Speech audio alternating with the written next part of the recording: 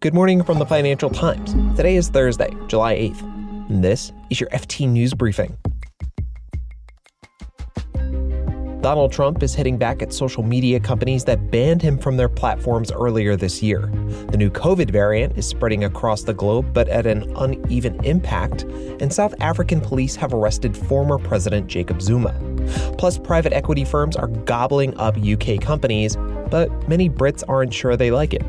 Private equity used to buy largely just companies that most people hadn't heard of and that were kind of unloved and unglamorous. But when you start buying big name supermarkets, people really start to take notice. I'm Mark Filipino, and here's the news you need to start your day.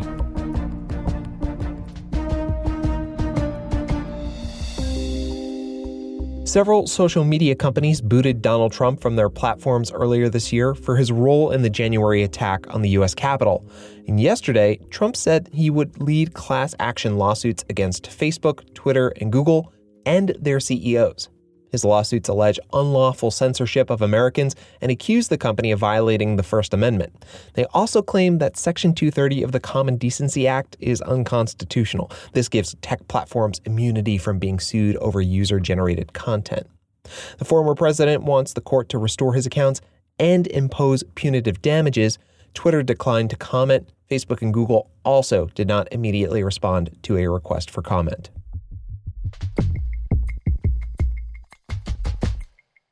The new Delta variant of coronavirus is spreading rapidly across the globe, dampening many countries' hopes of putting the pandemic behind them. Spain has the highest infection rate in mainland Europe. Israel is experiencing rising rates, and in both cases, the Delta variant is behind the surge in infections. FT data journalist John Byrne-Murdoch has been tracking the new strain. The latest data we have puts the current prevalence of Delta, so the percentage of all cases in the country that are believed to be from the Delta variant, in Spain is around 1/3.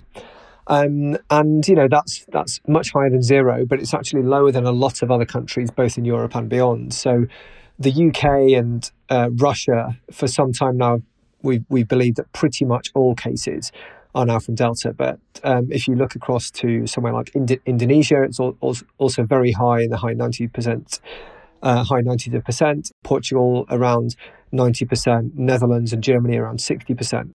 John told me that the variant may be spreading uniformly across the world, but the impact, say on hospitalizations and death rates, varies depending on where you look and how many people are vaccinated in each location. In a country like the UK, you've got a very steep surge in cases that's been going on over the last few weeks or a couple of months now, but that is predominantly coming among young people. So younger adults make up a much larger percentage of the UK's cases now than they did in the past, and of course vice versa, the older, more vulnerable people make up a shrinking proportion. We're seeing similar things happening in Spain, for example, and the early signs of similar trends in the US. Whereas if you look at a country like South Africa, where far lower percentage of people have been vaccinated than some of those other countries. So what we see there is something quite different and dramatically worse, which is that in South Africa, this wave looks just like the waves that have come before it. We see cases rise, we see hospital admissions rise, and we then see deaths rise. So really the story of what Delta is doing is very different depending on vaccine coverage, but the story of Delta itself in terms of its spread is uniform across the world. That's the FT senior data visualization journalist John Byrne-Murdoch.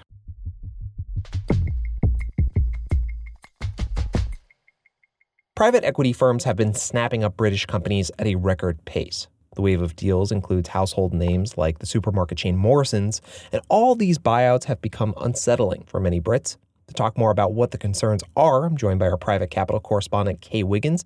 Hey, Kay, welcome back. Hi, Mark. Thanks for having me again.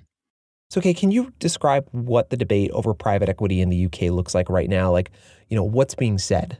Yeah, of course. And it's really interesting because to many people, private equity is an industry that they don't know very much about. It feels like quite a technical thing. It feels like something that's kind of, maybe operating in the shadows slightly.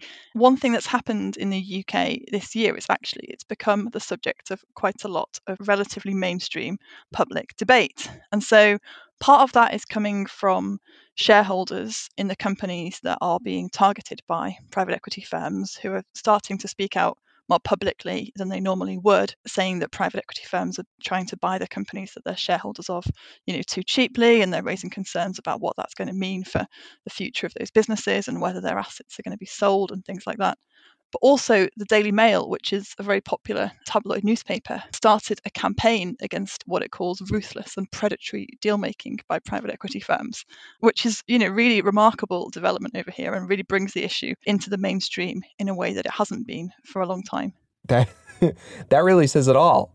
So, Kate, why are so many British companies being bought out right now? Yeah, so on the question of why now, when I was talking to KKR about this, they point out that the FTSE 100 is trading a lower multiple of earnings, so a lower multiple of the earnings of the underlying companies than similar indexes in most other countries. We've also seen kind of some figures from JP Morgan a few months ago saying that on a price to earnings basis, the UK market is at its lowest point in the past 2 decades against other kind of leading economies. So on the one hand, kind of Brexit and the pandemic have made companies really cheap. And on the other hand, the UK's vaccine rollout has actually gone so well that private equity firms are starting to want to buy British companies so they can benefit from the recovery that will hopefully come as a result of that super fast vaccine rollout. So let's talk about the type of companies here. Morrisons, Asda, these are obviously big names that people know. Is that what has people upset, or is it just the volume of these type of deals that have people riled up? I think it's a combination, but I do think in particular it's the names of these companies that really play a big role, right?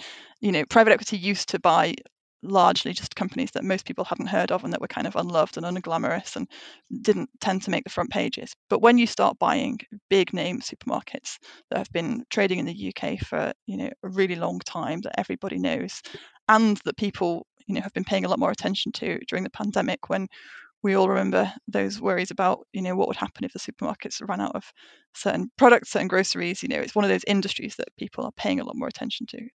So is there any pushback or efforts by lawmakers or regulators to limit or maybe block private equity takeovers?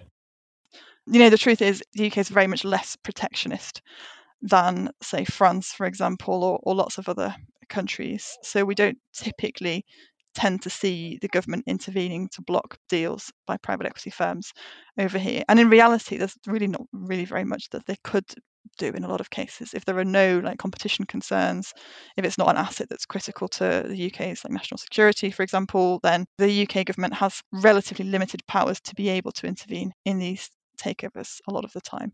But certainly there are opposition MPs who are looking into that as an issue and who might argue that it should have more powers to do so. Kay Wiggins is the FT's private capital correspondent. Thanks, Kay. Thanks, Mark.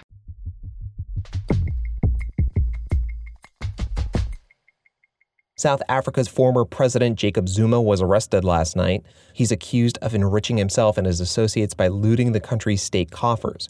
Last week, the country's highest court sentenced him to 15 months in jail for refusing to testify before a panel that's investigating corruption during his presidency. Now, he's been out of office since 2018, but it'll take years to repair the damage that Zuma did to the economy. That's according to South African lawyer and journalist Judith February. South Africa is said to have lost over those 9 wasted years about $70 billion through corruption and state capture. Our unemployment rates skyrocketed to about 28%, and that is the narrow definition of employment. So there are very real consequences to Jacob Zuma's corruption. Judith February was this week's guest on the FT's Rockman Review podcast, which comes out every Thursday. You can listen wherever you get your podcasts, and we'll have a link to this week's episode in the show notes. And before we go, Airbus and Boeing may see a big new competitor in the skies. China is expected to approve its first domestic passenger jet for commercial flights. A state-backed company called the Commercial Aircraft Corporation of China, or COMAC for short, plans to launch a single-aisle plane, the C919. The company says it has nearly 1,000 orders and options for the plane, mainly from domestic customers. The first delivery is due at the end of the year. You can read more on all of these stories at FT.com. This has been your daily FT News Briefing. Make sure you check back tomorrow for the latest business news.